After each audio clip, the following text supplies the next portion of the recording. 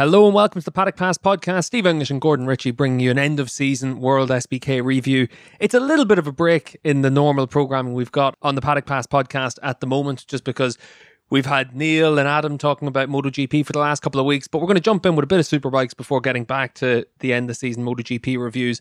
And Gordo, it's been a hell of a year for World SBK.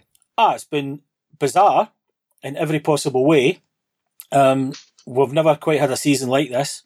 So condensed and in so few geographical areas. But we feel very lucky that we actually got a big flyaway in at the beginning, which kicked things off fantastically. But it's just been such a strange year. Although the outcome was the same and Jonathan won his sixth championship, but even that in itself is quite amazing. Unprecedented has been an overused word this year, but the success of Jonathan is totally unprecedented, continued, but he did have a serious threat this year. And there was a multiple group of bikes and riders that were actually fully to the fore, winning races, getting podiums. It was largely very unpredictable, and that's what everybody wants out of racing, I think. And Gordo, right, we're going to start off straight away. Phillip Island is always a round of itself, but this year it really was. We had a massive gap from the 1st of March, when we finished up in Phillip Island, all the way through to the 1st of August. So we really did have World SBK Round Zero in Phillip Island. It was totally disjointed from the rest of the season, but it was probably the best race weekend I can remember since I came into the paddock. Oh, it was glorious in every aspect. It was glorious. Not for Jonathan, he didn't have a great start, but I think that also left a big question mark of, maybe the rest of the season is going to be a little bit different. We always knew that guy and that team were going to come back strong, but you look at the all the saddle swapping in the winter time came to an immediate fruition there when we had Toprak winning a race and Alex winning a race and Jonathan coming back from anger or temper or just lack of patience crash in the opener to go ahead and win the short race. It was, you didn't know where to look, and the action is always good at Phillip Island, but it really was not a certainty. Okay, this at the end it's going to be this guy, at the end it's going to be that guy. We had 4 guys, 5 guys, 2 guys. Every time you looked round, there was something happening. It's just a glorious place to go racing, Phillip Island, and even the fact that it's so hard on tyres on one side makes it that way.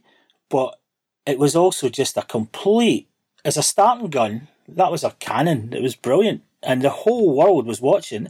And for a while, it was almost the only thing that the whole world had to see and remember was that first round of Superbike. So it was, the feel-good factor was off the scale in Australia. Absolutely off the scale. Yeah, I remember turning up into Qatar for round 1 of MotoGP. Obviously, the GP Premier Class race got cancelled, but everyone in the paddock wanted to talk about Phillip Island because they saw just 3 great races. I think there was a tenth of a second was the total combined winning margins. And you really couldn't say at that moment in time who was going to be the man to beat through the course of the season. But what we did all say at the end of it was Scott Redding came in and did a really good job in his first weekend. He had 3 podiums. And then when racing did finally get resumed, he had 3 great races in Jerez as well. He started the season with 2 almost perfect rounds for him, really consistent in Phillip Island, 3 podiums, 2 wins in Jerez, and he left Jerez leading the World Championship, and it looked like we had a real chance that Redding was going to be able to carry that forward all the way through the season. But Jerez really was the high point for him, wasn't it? It was, and he got a pole there as well. It looked at that place, which is not a typical Ducati dominant track, where you've got great big straights and all the other aspects. It's got every kind of corner imaginable, but what it doesn't have at Jerez is a long straight. And yet he was the guy. He didn't win every race, but he was there or thereabouts, and it just looked good. And with all the tracks that were coming up, you thought, well, if he can be that good there, that was the big thing about Jerez, was not the fact that he was as good as he was. We were kind of expecting that from winter testing. We knew he was going to be there.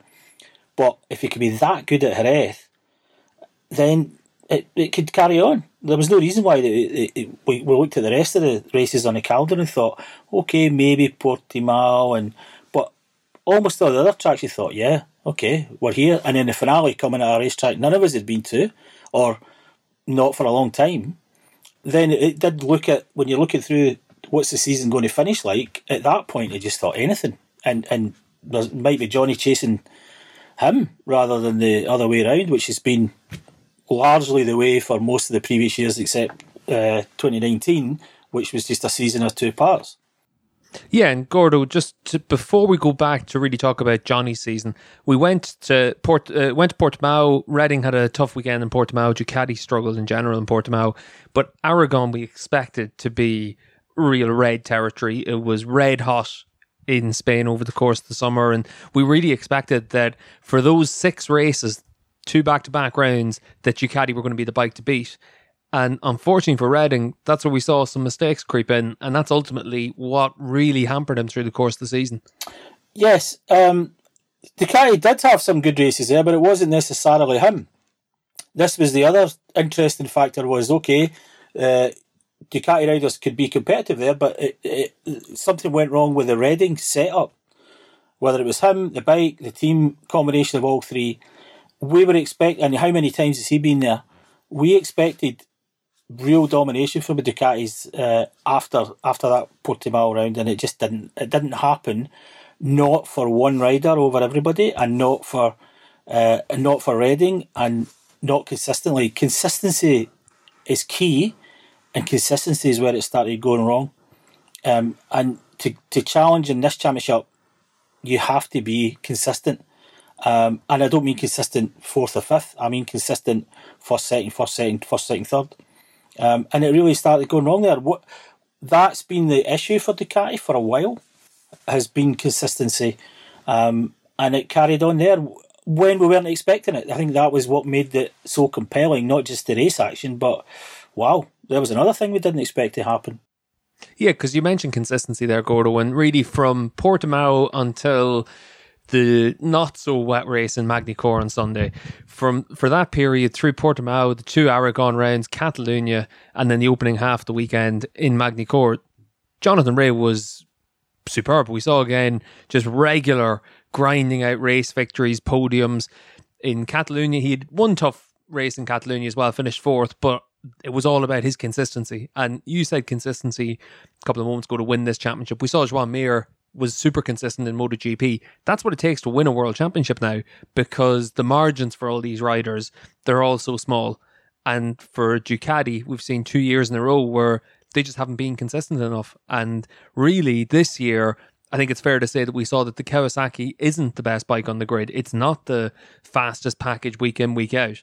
The team do a really good job of being able to make sure they can turn things out. But if you look at Catalunya, that Sunday in Magny-Cours and Estoril, we saw that Jonathan was struggling. We saw that he was a man under pressure.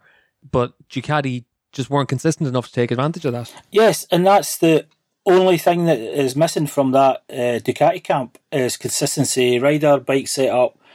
The bike itself is good enough to win, and it shows that by winning races, but they have to find that recipe to just say, okay, it's not going to perform at 100% this weekend, but we have to get it to perform at 99% of the weekends.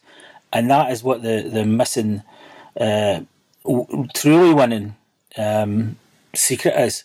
I don't know why. They used to be the winningest guys in the paddock for a couple of decades. And they seem to have lost that ability to do it regularly. I don't think the bike's too extreme. I think they know it well enough now. I think maybe they're just trying to push it too much. Maybe the bike's just got some inherent issues, but it has to be overcome good enough to let the same 1 or 2 riders take it onto the podium every single weekend without overriding. And mistakes come from riders when they have to override. And again, that's another thing that Jonathan doesn't usually do. And therefore his ability to slip up when he's on the edge seems much less than the other riders. And look at what 1 or 2 mistakes for Reading or the setup of his bike made to the overall championship. It's the one thing they need to sort out, and I don't know if they know what it is. They have had a tendency to blame the riders. They have had a tendency to maybe try too much in the engineering side, but that bike should, in theory, be the one to be on every single weekend. And when you look at how many different riders won on it this year and were competitive on it this year, there doesn't seem to be much wrong with the bike itself, but it's how that bike is taken to each weekend, how it's marshalled through the weekend, the rider's relationship with it, different temperatures, different track surfaces, different grips. That is what has to. That's what Kawasaki seem to be doing better than anybody else for a number of years. And even this year, when obviously the Kawasaki was pretty outgunned this year, you know, it really was not the fastest bike. A very good rounded package. And when you've got somebody like Johnny on it, that's enough. But you notice the other Kawasaki riders this year had a bit of a struggle again. It's not the first year this has happened, but I think it was even more stark this year. Yeah, and Gordo, just before we sort of move on to talk about those Kawa riders, I just want to ask you one last question about Ducati and one last question about Scott Redding. Did Scott Redding, even though he won 5 races, he had 14 podiums, he finished second in the World Championship, did Scott Redding disappoint this year, or did it go as you expected it to go for him? You know, he didn't disappoint. I think he lit the place up. It was great to have a rider that was that mouthy and was then capable of putting in the performance to back it up. It was hugely entertaining. I think it wasn't from my expectation. From I think some people had overinflated expectations of what someone who had admittedly come from MotoGP and then won in year one in BSB.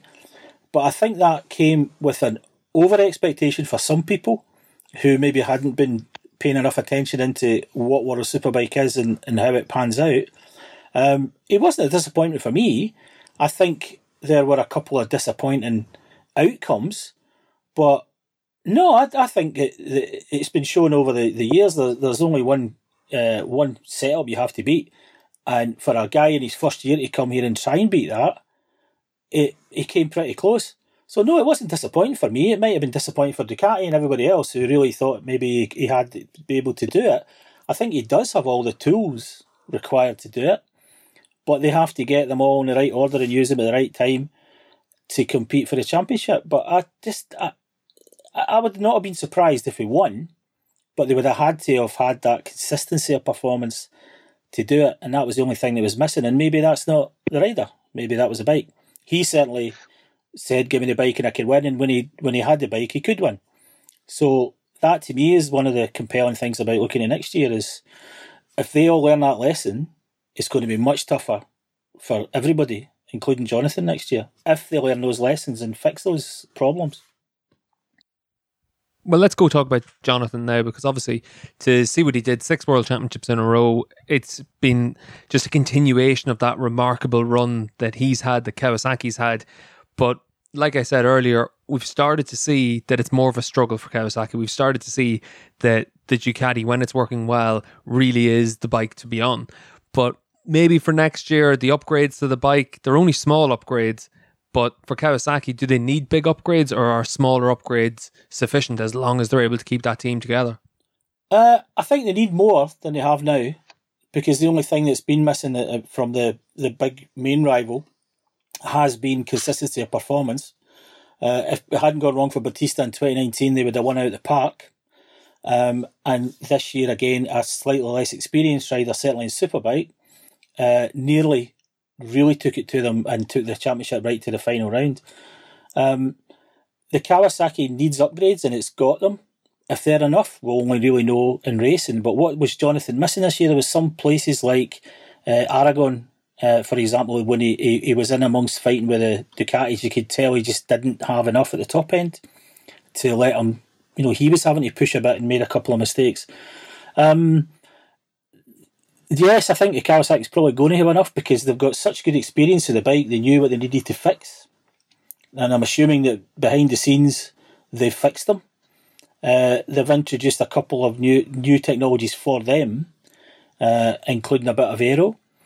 So we'll see next year, and it'll be interesting to see next year, but I think they've not made huge wholesale changes to the bike. I think that's evident.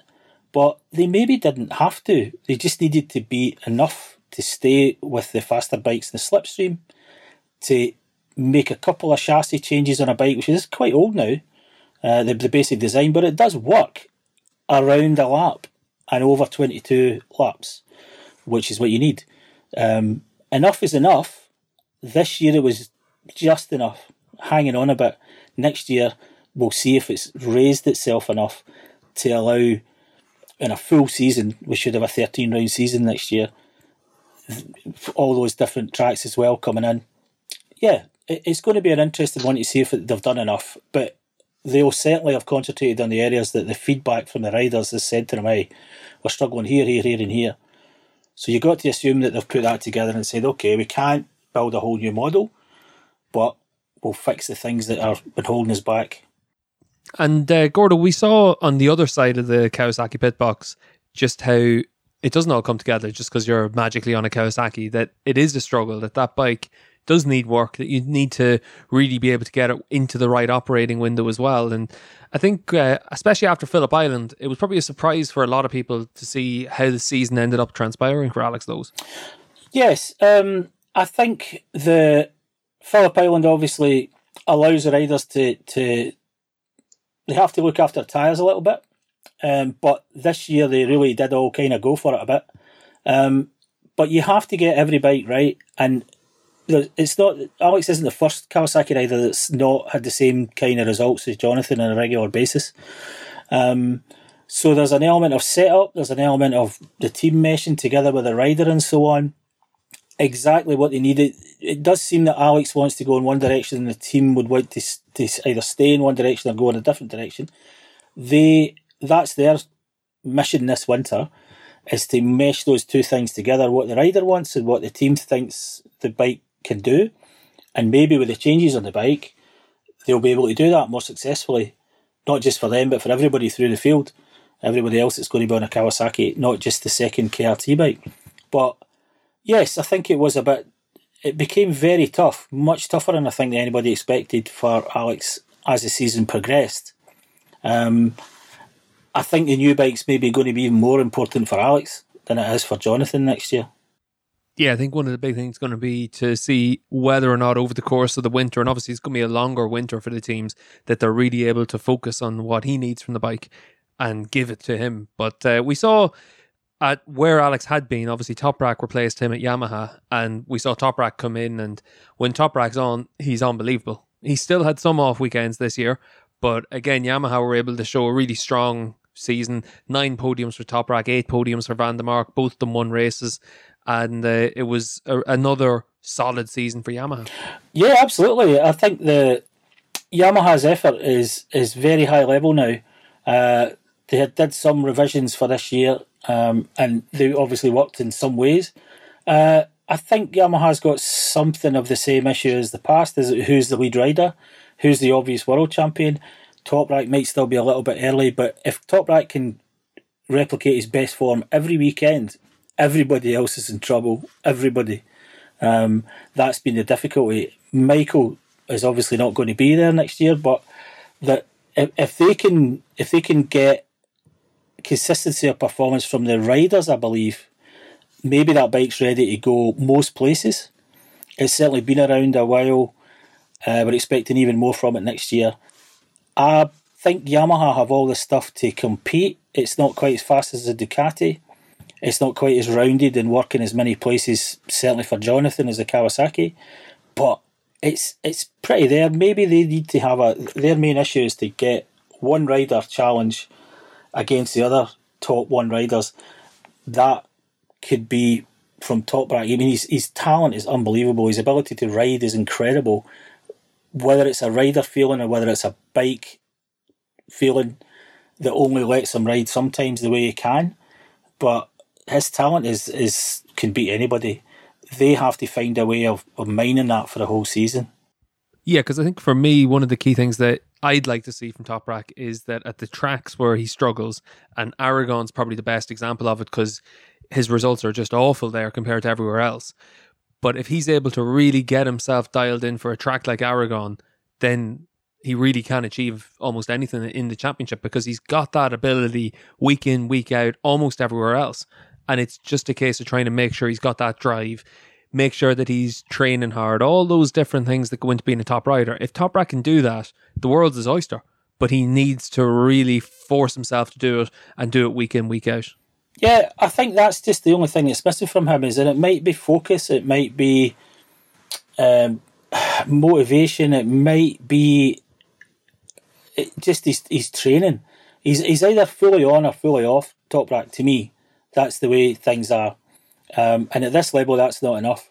You can have those amazing performances in a load of podiums and wins straight. I mean, first race of the year, he won on a Yamaha. First race he won on it. I mean, it's quite amazing. But, you know, he has to find... You can't be a world champion and have tracks you don't like or a setup you don't like. You have to find a way of riding through it. I'm sure all the world champions have won titles on bikes that they weren't 100% happy with. And maybe that's Toprak's problem. It's difficult. The language thing doesn't let you really get to Toprak. When you ask him a more deep questions, he either doesn't have the English to answer, or he doesn't want to, or maybe he still hasn't worked it all out. But if and when he does, oof, you know, he's gone. Yeah, and when you look at Yamaha as well, Gordo, obviously they've got Garrett Gerloff came through really well as the year progressed this year. He showed a lot of talent, a lot of potential. The future looks well for them, even if Michael van der Mark has left. Yeah, it's. I think Garrett was a great discovery this year. I think the bike itself is obviously easier to ride than a lot of the other ones. You can get a lot out of it. I think the performance envelope of the bike isn't quite as good as some of the other ones, but it's very, very small margins now. And we even saw how well Gerloff did on the 19 bike compared to the 20 bike at certain races. Yamaha are very... they've got a kind of pyramid thing going on where they want to bring younger riders through from different series, from inside the paddock, and put them into the factory teams. And they've kind of been doing that, with the odd exception. That's what they do. And they've already had a couple of seams of gold there. If they keep doing that, that'll be good for their future as a manufacturer. The one problem, and it's not the first year I've said this probably, is that there is no obvious number one championship contender inside Yamaha.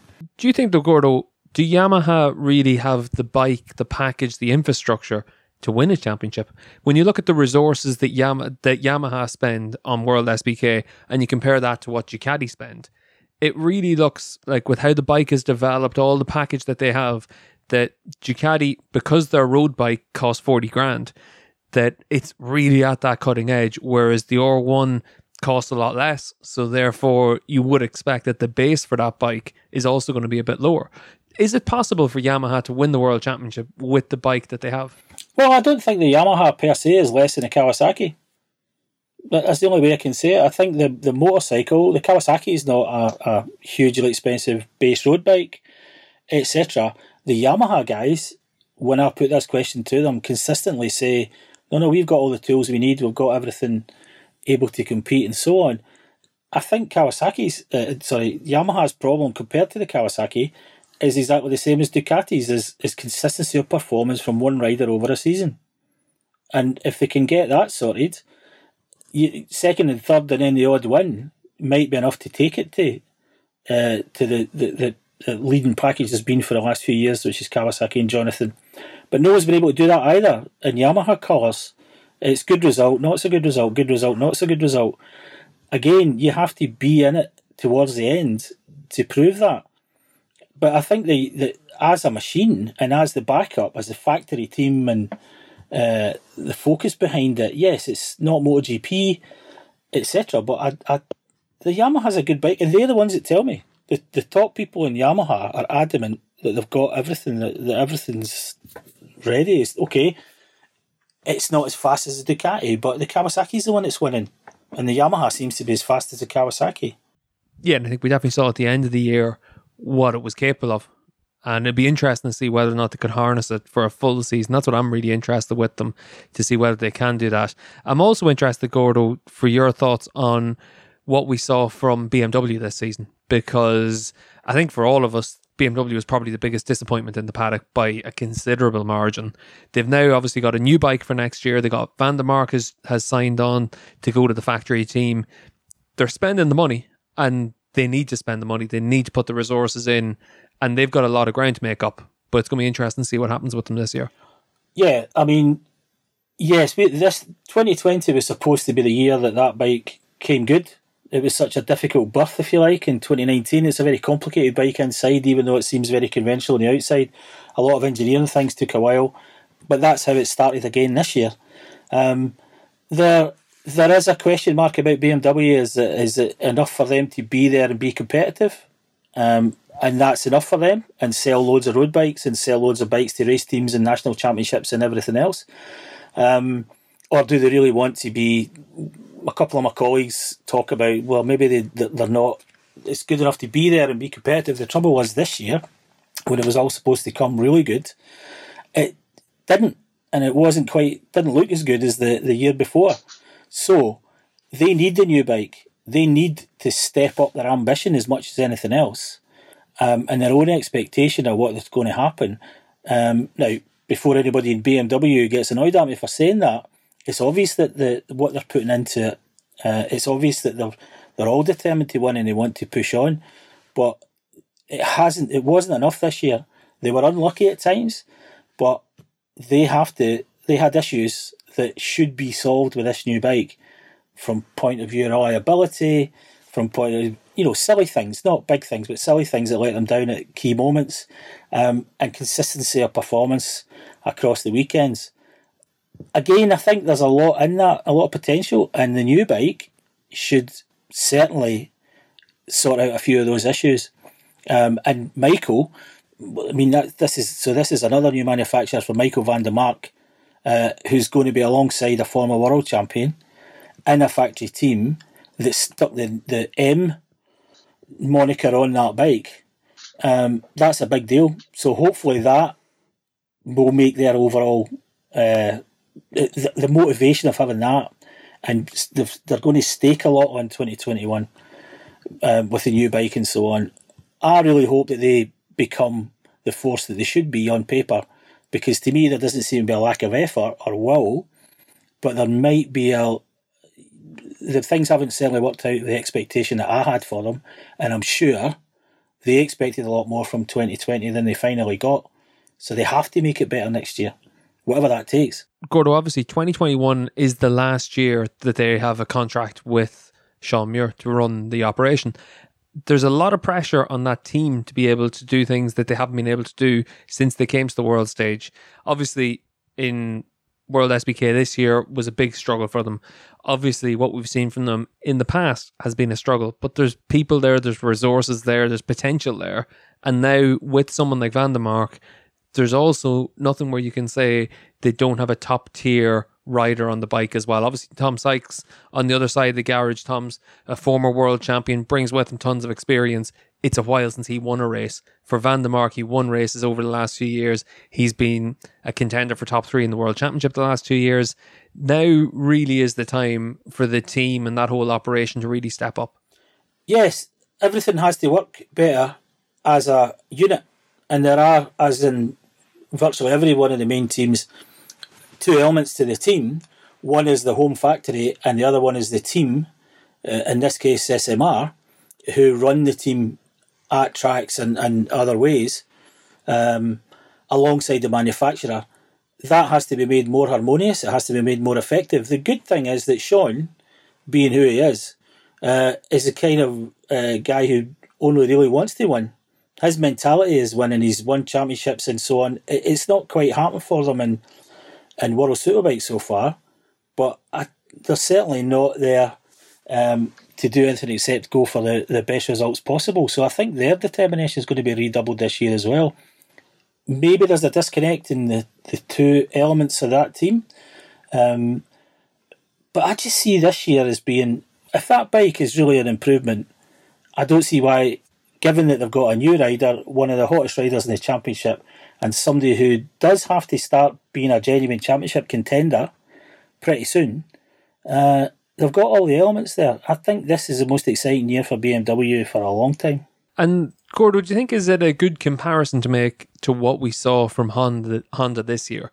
Because obviously you look at Honda in 2019, it was a disastrous year. It was a season where they never really got off the ground. They used it as a data gathering season that didn't really try and show their good results. This year they made a massive step forward. We were really able to see Honda back at the front in World SBK, fighting for podiums, finishing on the podiums.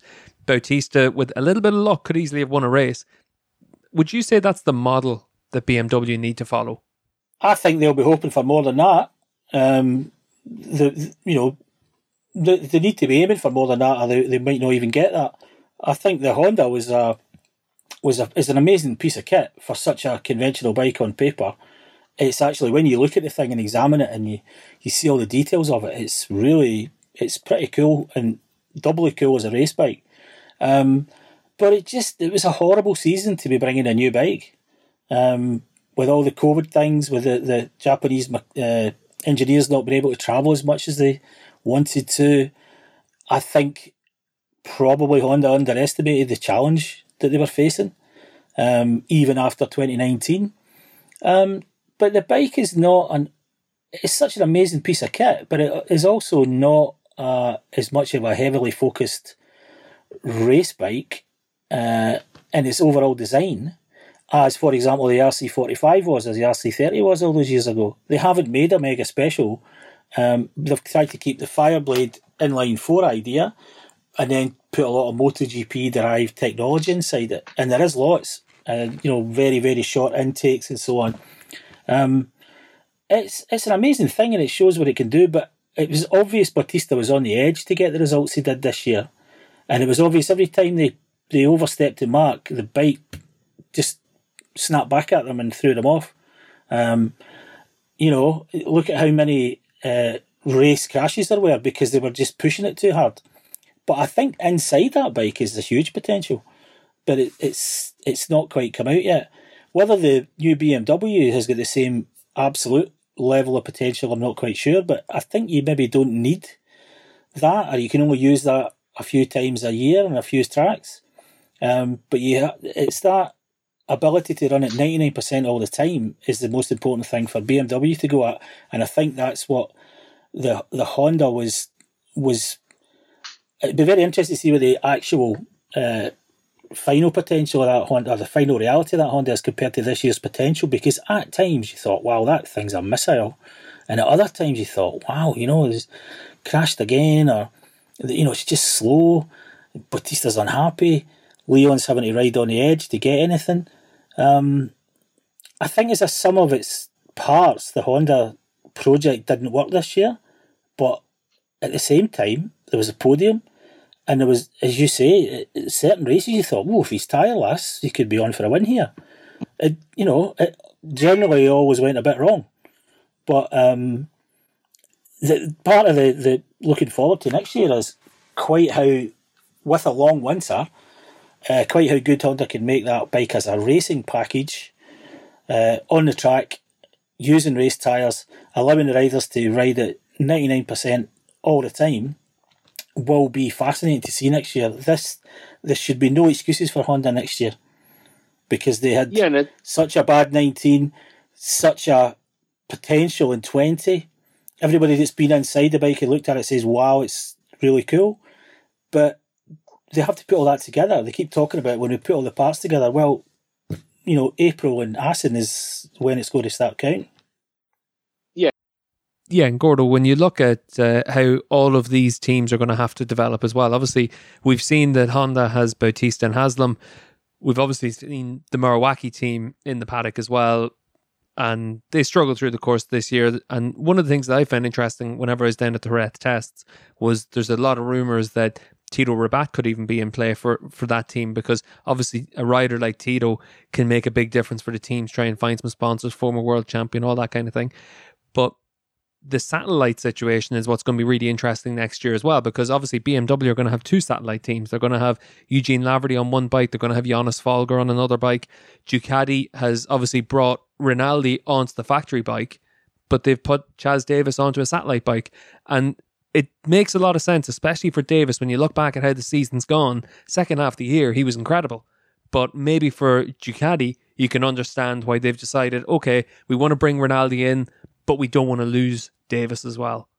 Yes, if you're aiming for the Manufacturers' Championship and the Teams' Championship, as well as the Riders' Championship, you have to have people to get you results every weekend when someone, the potential number one rider, isn't getting the result. I think it was very wise to keep those three guys. It's great to see Rinaldi being promoted.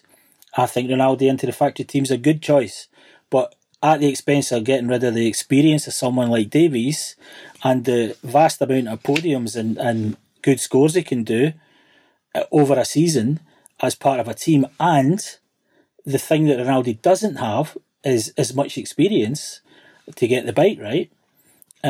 It's like a virtuous feedback loop with three inputs. So you've got Redding and Rinaldi in the factory team, but even this year the Go 11 team looked at like it was very close to cooperating with the factory. And end of the day, Rinaldi was a test rider in some regards. So they've kept that same cadre that was pretty successful this year. As I say, the only thing it was missing was final results on the day. But that little triumvirate of riders is a very good way of doing it. And they've found a way of keeping Chaz, who said he really wasn't keen to ride in a bike that wouldn't allow him to fight for the World Championship. There is no reason why, with the right support inside that team, Chaz can't be fighting right to the top again next year. Absolutely no reason, because he's got the experience to do it. So, but keeping him was great. Moving Rinaldi up or keeping him in Go 11, that's just maybe even a political or financial choice as much as anything else. But I think it's great that Chaz is still in his championship on a good bike, and obviously there'll be a lot of feedback from Chaz's experience into the overall project. And Gordo, obviously we're just coming to the end of the podcast now, but when you look back on this season, what's your one standout memory? What's the big highlight for you? Yeah, you were going to say that. Well, there's been a few. The good thing is... Well, then I hope you're prepared for it, Gordo. Well, I'm always prepared and never prepared, you know me. Ultimately, what was the highlight? I think the feeling of leaving Phillip Island, even with the little kind of dark shadow of COVID starting to show itself and what we're going to do next. But Phillip Island was absolutely feel-good racing, an amazing racetrack, showing the potential and promise of this season, and it actually was borne out. I think that was a highlight for me. Was won that whole trip to Australia, but ultimately the feeling that World Superbike was back to some of its best. I've been there a long time, and after Phillip Island, I felt as happy and as good to be there, and as enthused and optimistic about the championship season developing as I had ever done. And obviously there's been a lot of dark moments and by the horrible human loss of COVID in terms of how it affected the sport and people's love for it. It got a bit weird after that. So there's a lot of highlights this year.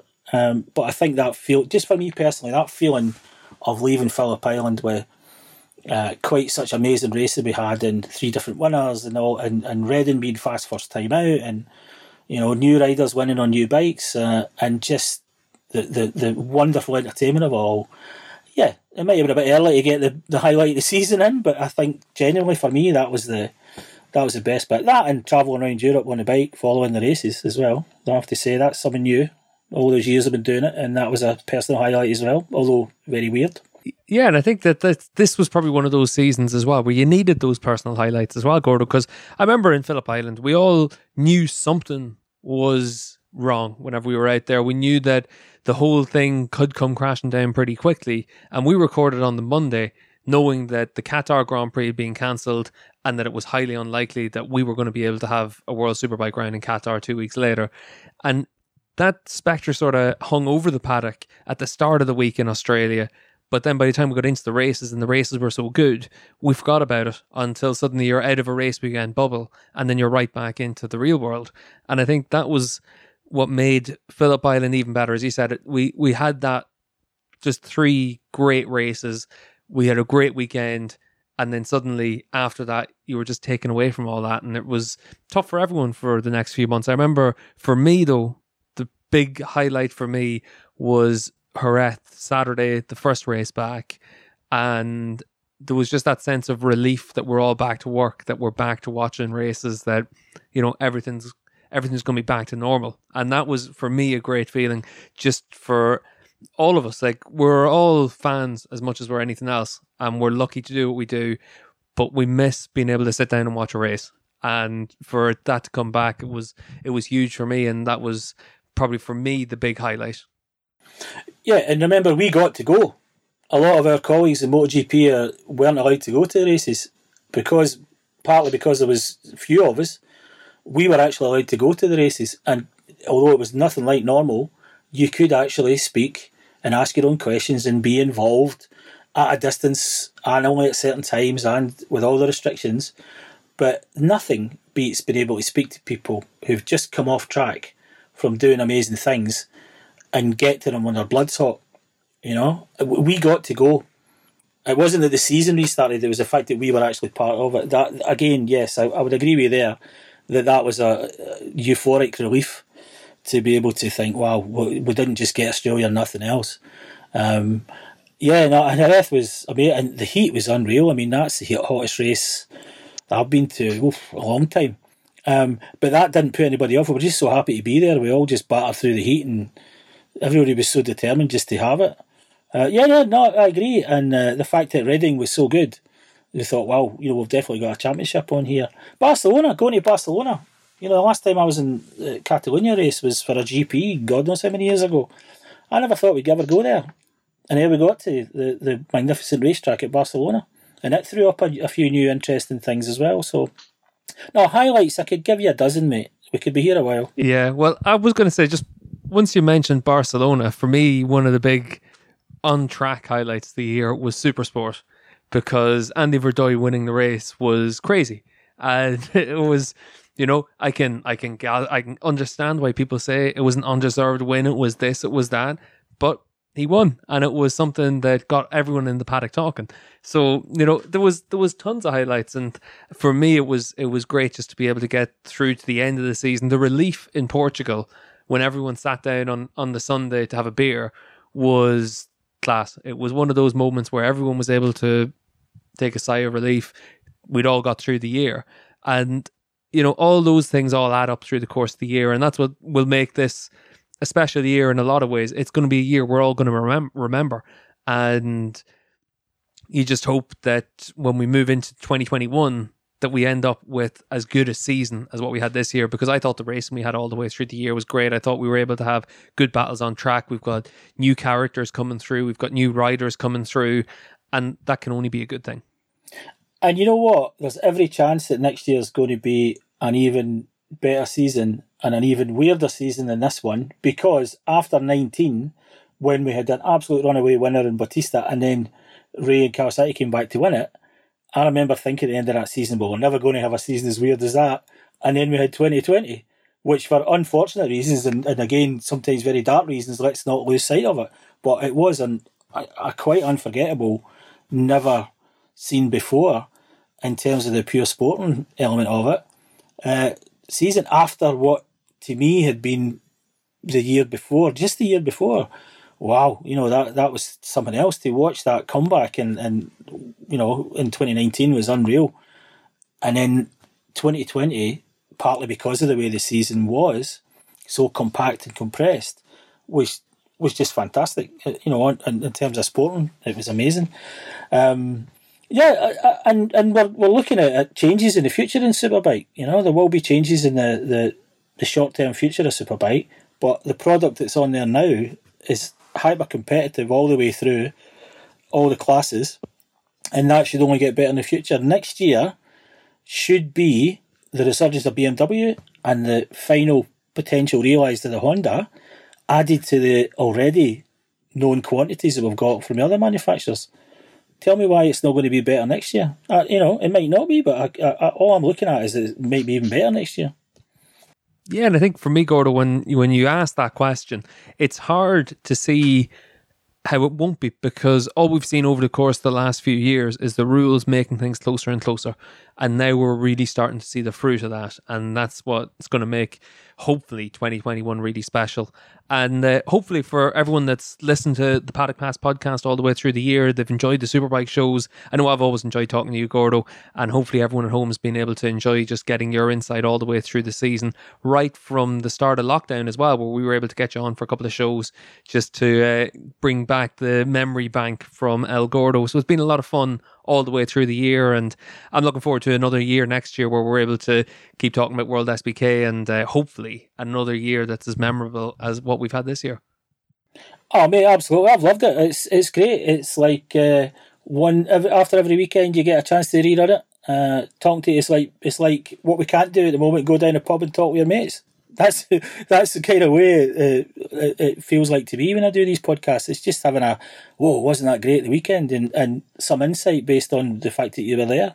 I thoroughly enjoy it. I hope the people that are listening to it do as well. And I hope we show the enthusiasm we've got for it, because Superbike's great again. It's really good. It's a great championship, and it's great to be there, and you can still interact with people. And hopefully we've brought some of that close personal contact that we get with the people to anybody who's listening. It's more than you can get from just TV.